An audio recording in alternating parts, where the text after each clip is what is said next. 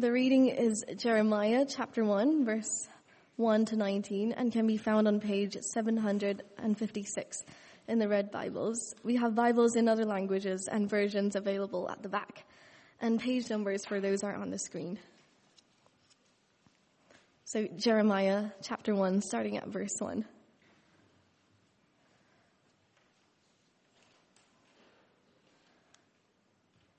The words of Jeremiah, son of Hilkiah, one of the priests at Anathoth in the territory of Benjamin.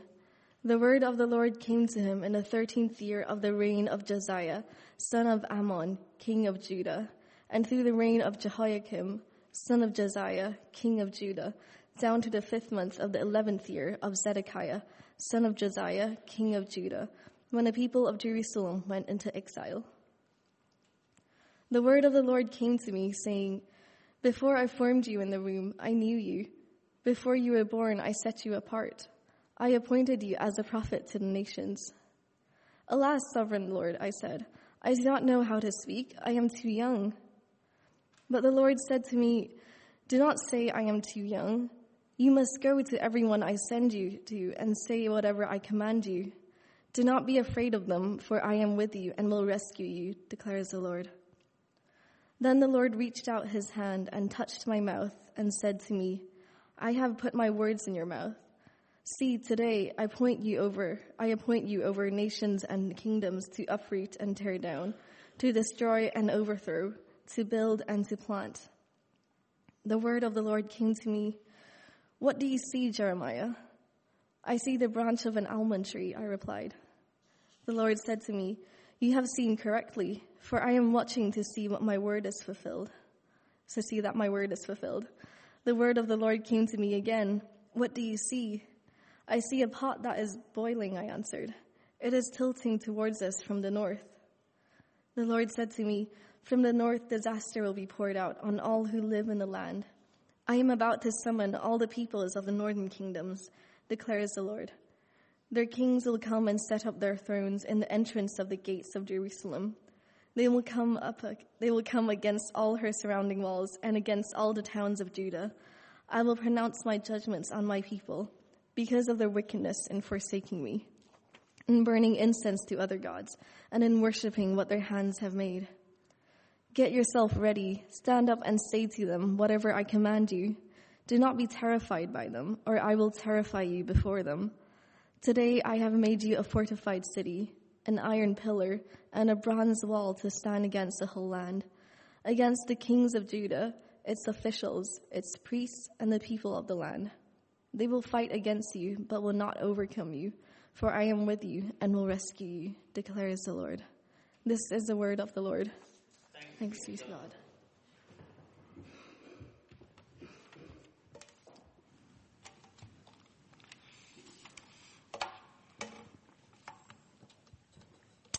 Ali, thanks very much. Be helpful to you to keep that in front of you. It's a complex passage. It's a complex book that we're going to be looking at over the next 9 weeks. Let me pray for the Lord's help. Heavenly Father, may my lips speak words that are true and worthy of you. May our ears all be open to hear from your truth, and may your Spirit take those words, apply them to our hearts, and transform us through them. In Jesus' name, Amen. Thanks, Steve.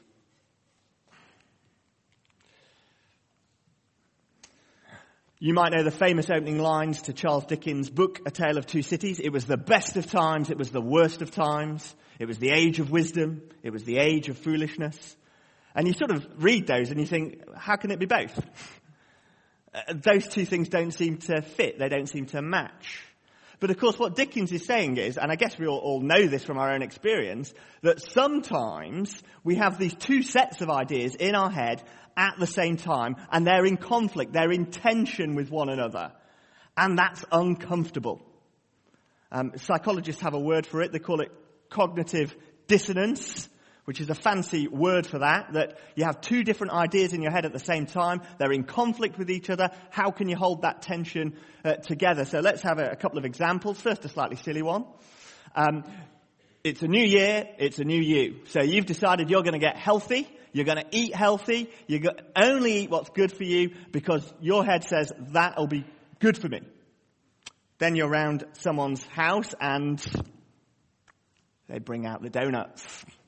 And then you have another idea going in your head which runs along the lines of yum, yum, yum, yum, yum, yum, yum, yum, yum. And you think two things at the same time. It's good for me to eat healthy, but boy, does that look nice. And you've got to resolve that tension. Now, this one's so sort of trivial and everyday that we might not even realize that's what we're doing, but then we try and resolve the tension. So you say to yourself something like, one won't hurt. Or, I'll do an extra half an hour in the gym this week. Or, it can't be that many calories, can it? Or you can resolve the tension the other way. You can say, it can't possibly taste as good as it looks. And that might even go through your head automatically. You might not even realize that's what you're doing, but that's what we do. We resolve tension because we're uncomfortable with it. Let's take a slightly more serious example. You might know who this guy is, Lance Armstrong. He was a sporting hero in the early 2000s. He overcame cancer, won the Tour de France 7 times, I think it was, set up a charity, a foundation that helped millions of people, did so much good in the world. And people thought, this guy's a hero. What a hero. And then, of course, the news breaks, doesn't it? That he's actually a drugs cheat. And so you've got these two ideas in your head at the same time. He was a sporting hero, but he was using drugs. And so you have to try and resolve it. So you might say, well, that just spoils the rest of it, doesn't it? Everything else he achieved completely tarnished by his cheating. Or you could say, well, maybe he did take drugs, but everyone else was. Was he really that much worse than anyone else? Isn't he still kind of inspiring for what he overcame and what he's done? Maybe you try and resolve the tension that way. We don't like living with this tension, and so we want to resolve it. And in our age in particular, we don't like tension. We want things very clear, plain and simple. Good is here, bad is here. Social media makes that even more extreme, I think. Just look at the debates raging in recent weeks about Churchill. Whether he should have a statue, whether he should be honoured because he believed some pretty unsavoury things. Things that a lot of people in his time believed, but by today's standards look wrong. On the other hand, of course, he was a vital part of our overcoming the Nazis. So we don't like that tension. We want things nice and clear and straightforward. Which brings us to Jeremiah. Because Jeremiah is a long book, it's a complicated book, and it's a book full of tensions. And the important thing we all need to do is not try and resolve those tensions too quickly. We need to allow those tensions to stand there because God has put them into this book for our good. In our age where we want quick, simple, easy answers, it's no surprise that the book of Jeremiah doesn't actually get much of a reading. I guess it would be fair to say it's not many people's favourite book of the Bible. Not one we're regularly involved in wrestling with. I can put my hand up and say until the last couple of months, it wasn't a book I knew very well. I sometimes wonder if that's a strategy of Satan. Because I wonder if the message of Jeremiah is actually one of the most vital and necessary messages for our age. Our age which struggles with complex truths. Our age which struggles with tension. And so I hope over these next 9 weeks, what we'll be doing is helping all of us to get into this book for ourselves. In 9 short weeks, we cannot do justice to the richness and depth and complexity of this long and brilliant and amazing book. But maybe we can all help one another as we listen to God's word together so that we can go away and delve into it for ourselves. That's my prayer. But to do that and to get the riches and the treasures out of it, we need to not resolve the tensions too quickly. And there are tensions throughout the book, and there are tensions in this first chapter. I'm just going to focus on 2 of them for us. And the first is this, the tensions in the man, Jeremiah. We read right at the start that verse 1, these are the words of Jeremiah, son of Hilkiah, one of the priests of Anathoth, in the territory of Benjamin. And at the same time, it is also, verse 2, the word of the Lord that came to him in the 13th year of the reign of Josiah, son of Amon, king of Judah, and through the reign of Jehoiakim, son of Josiah, king of Judah, down to the 5th month of the 11th year of Zedekiah, son of Josiah, king of Judah, when the people of Jerusalem went into exile. And you think that all sounds very interesting, but what's it got to do with me? What's this long list of names about?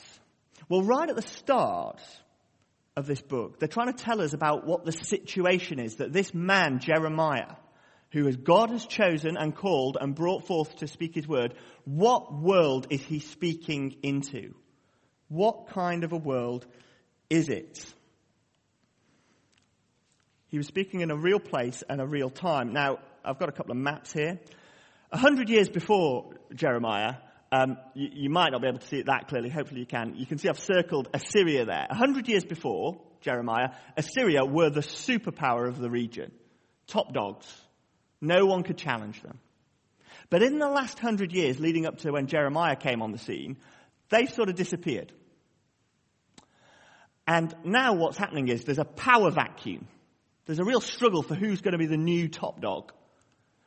And there are two main options. You've got Babylonia, the Babylonians, and Egypt. And they're sort of fighting to take over all the territory that Assyria used to own. And so they're coming like that. And guess who's caught in the middle?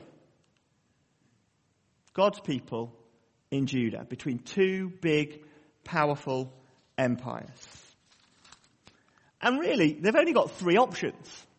You can read more about the history at the end of 2 Kings and 2 Chronicles about these kings and what they did. They've only really got three options. They can ally with the Babylonians against the Egyptians, or they can ally with the Egyptians against the Babylonians, or they can try and go it alone. And any decision they make is going to have huge consequences. It's going to have an impact on who they can trade with and their economy. It's going to have an impact. They're going to make an enemy, so it's going to have an impact on their security. Sounds eerily familiar, doesn't it? It's a big decision. And like a lot of nations who are in the middle of a big decision, lots of different factions arrive. And if you read Jeremiah, you'll see there are different people playing their own political games, different people trying to push their own person into authority. There are assassination plots and actual assassinations in Jeremiah. Everyone's vying for political power. But it's even more complicated than Brexit, actually, because these are God's people. And therefore, whatever choice they make will also have spiritual consequences. If you make an alliance with another nation in the Bible, you also ally with their gods. So you read about Josiah in those verses, one of the greatest kings of Judah. And Josiah's great thing was he wouldn't make alliances with other nations because his heart was fully devoted to the Lord his God. Interestingly, the other two kings that I mentioned, Jehoiakim, he's a puppet king for the Egyptians, and Zedekiah is a puppet king for the Babylonians. So they all make different choices. And they have massive consequences.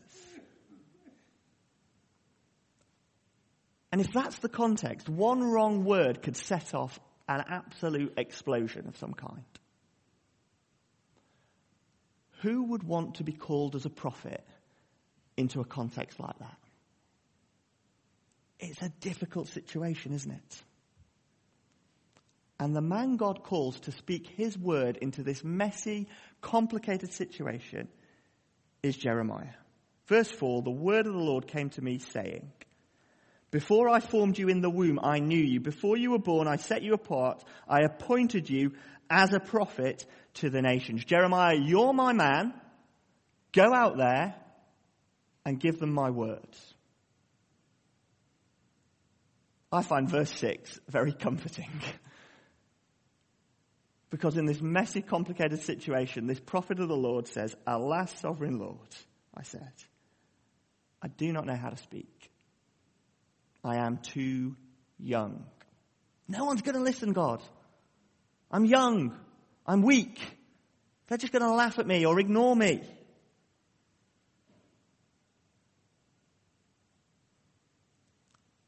I can understand why Jeremiah felt like that because, let me be honest with you, I very often feel like that. Part of my job is to stand up and teach people God's word. to proclaim God's word. And often you stand up and think, why would they listen? I'm too weak. I'm too small. Maybe you feel like that as well.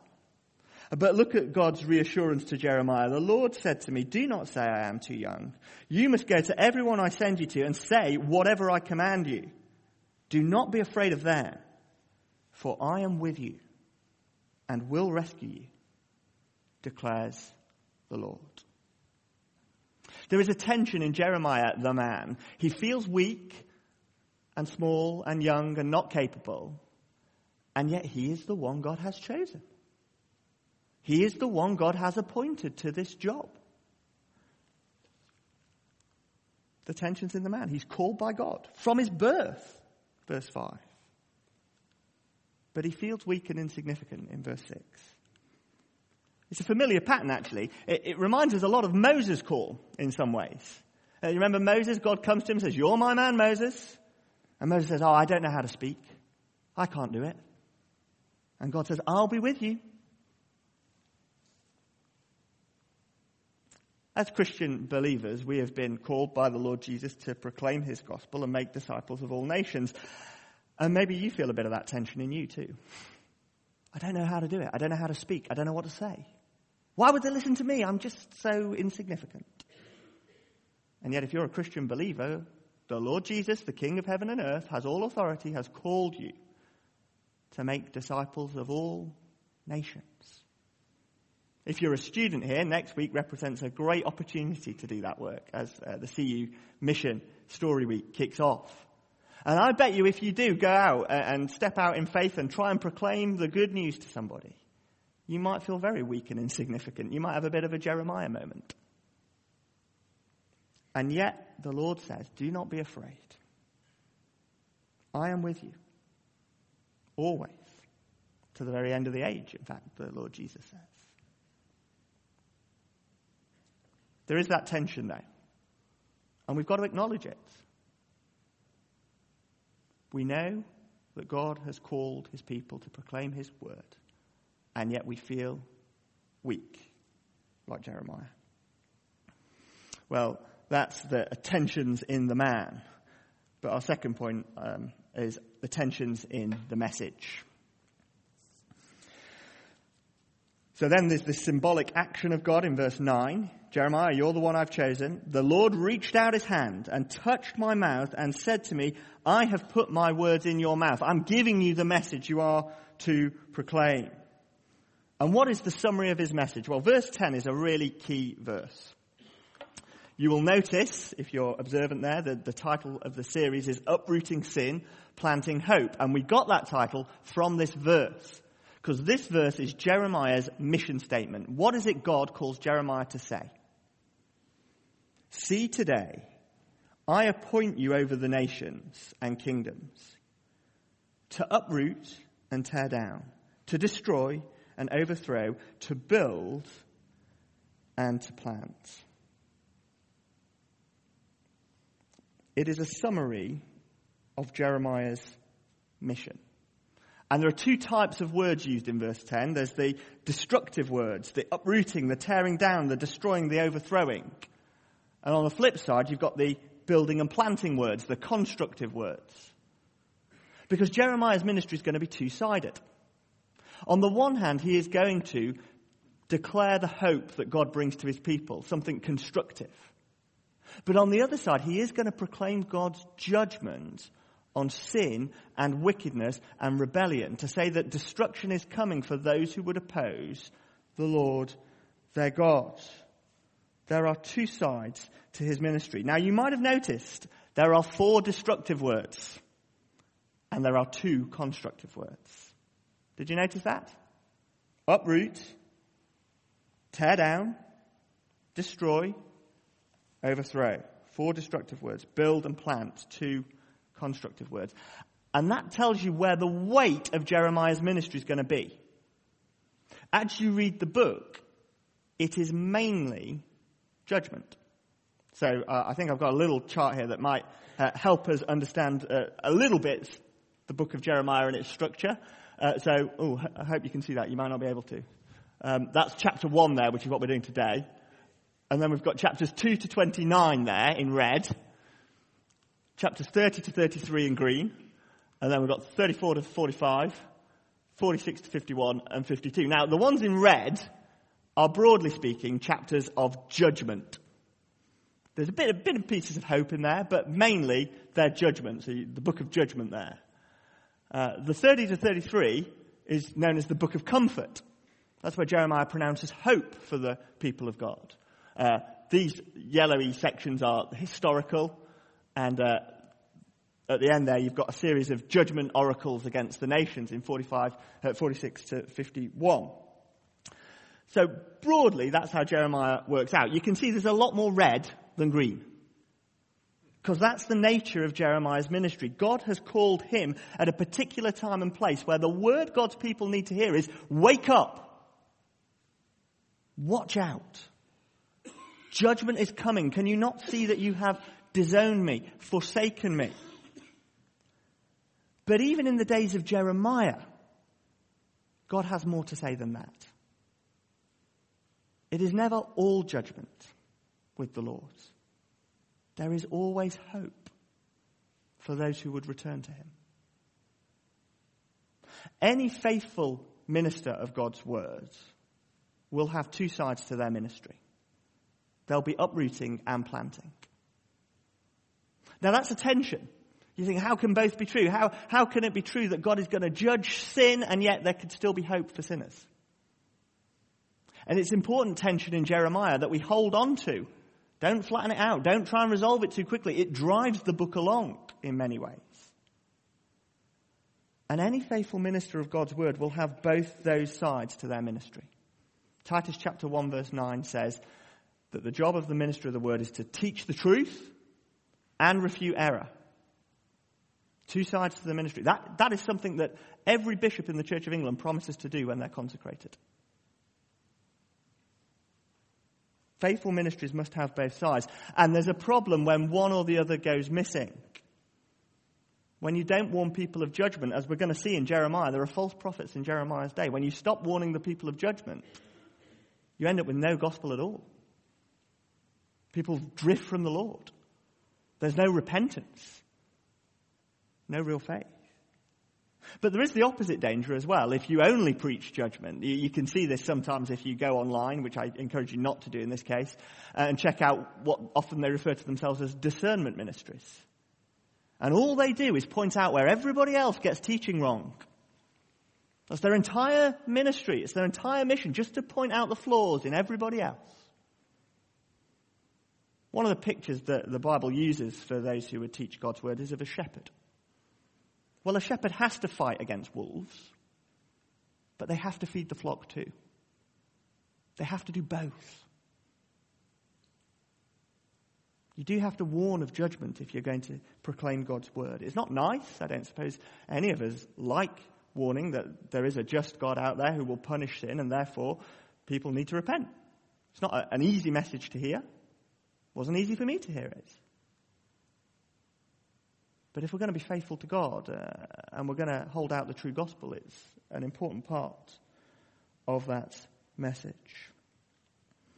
Well, we then see God bringing to Jeremiah two visions, which bring this out a bit more clearly, what this judgment is going to be like, which is his major note in his ministry.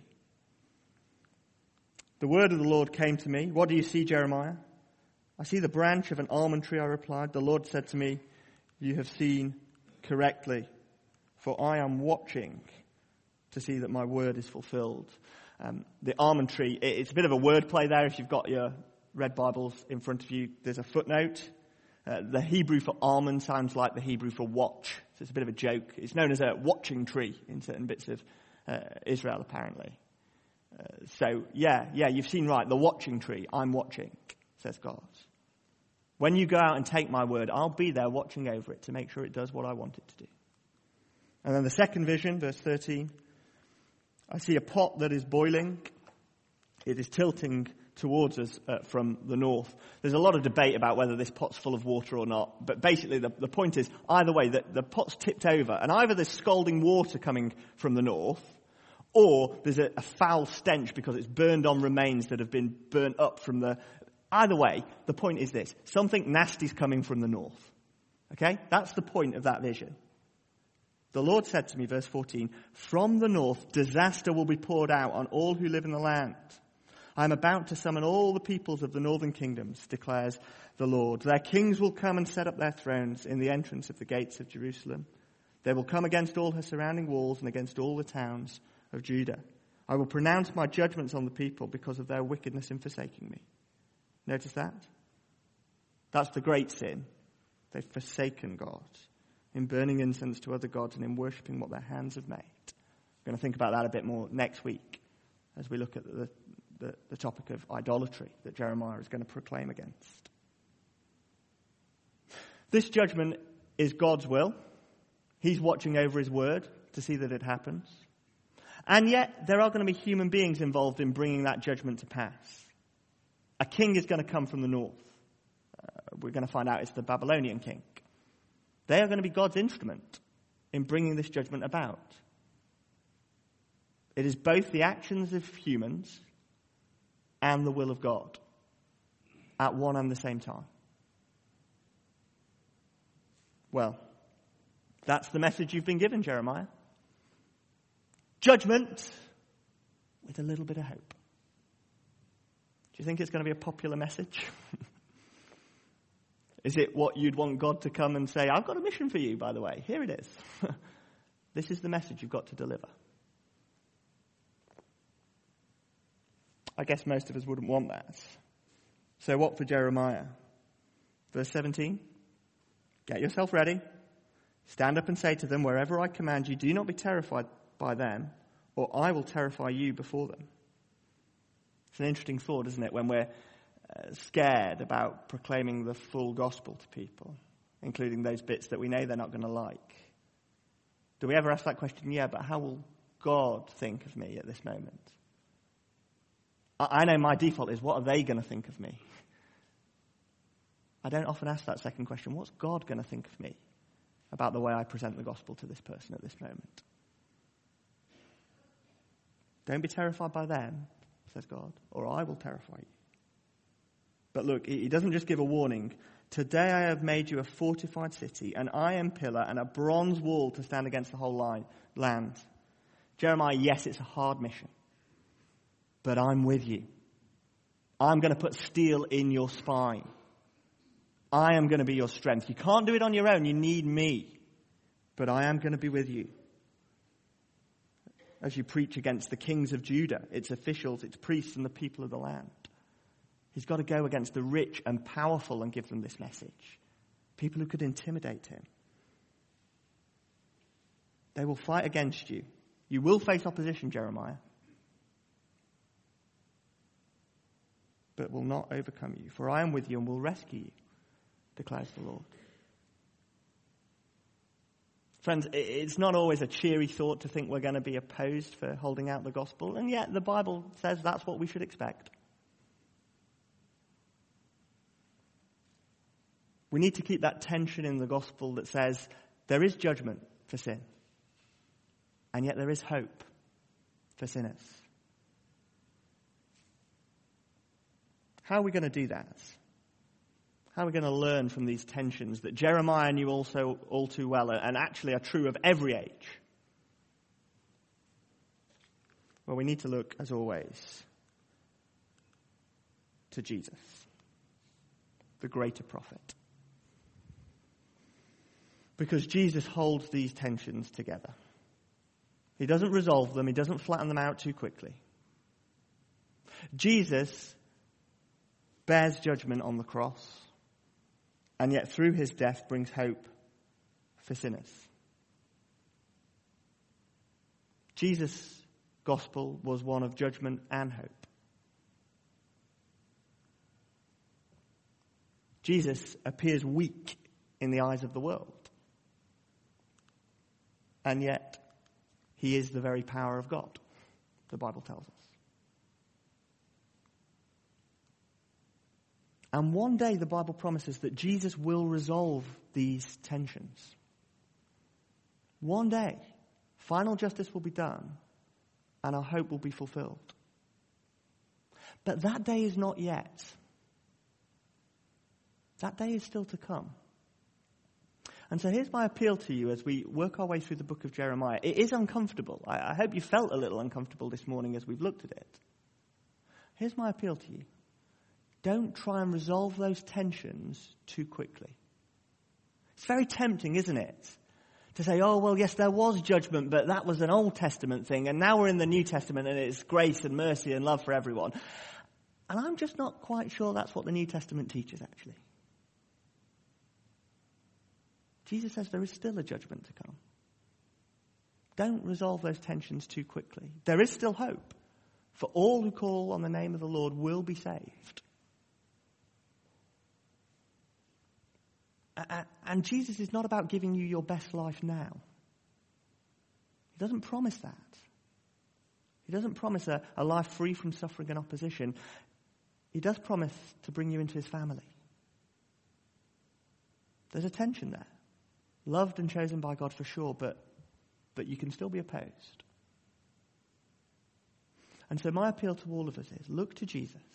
Because we've seen at the cross that he knows how to resolve these tensions. He knows how justice can be done against sin. And yet he can find hope for sinners.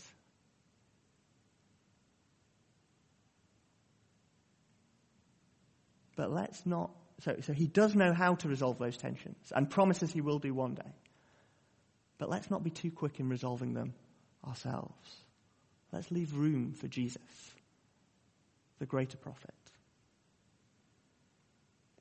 And let's listen to the word of Jeremiah and let it make us feel uncomfortable this term a little bit. And as it does its work, God will be speaking to us and challenging us. Well, I need to pray.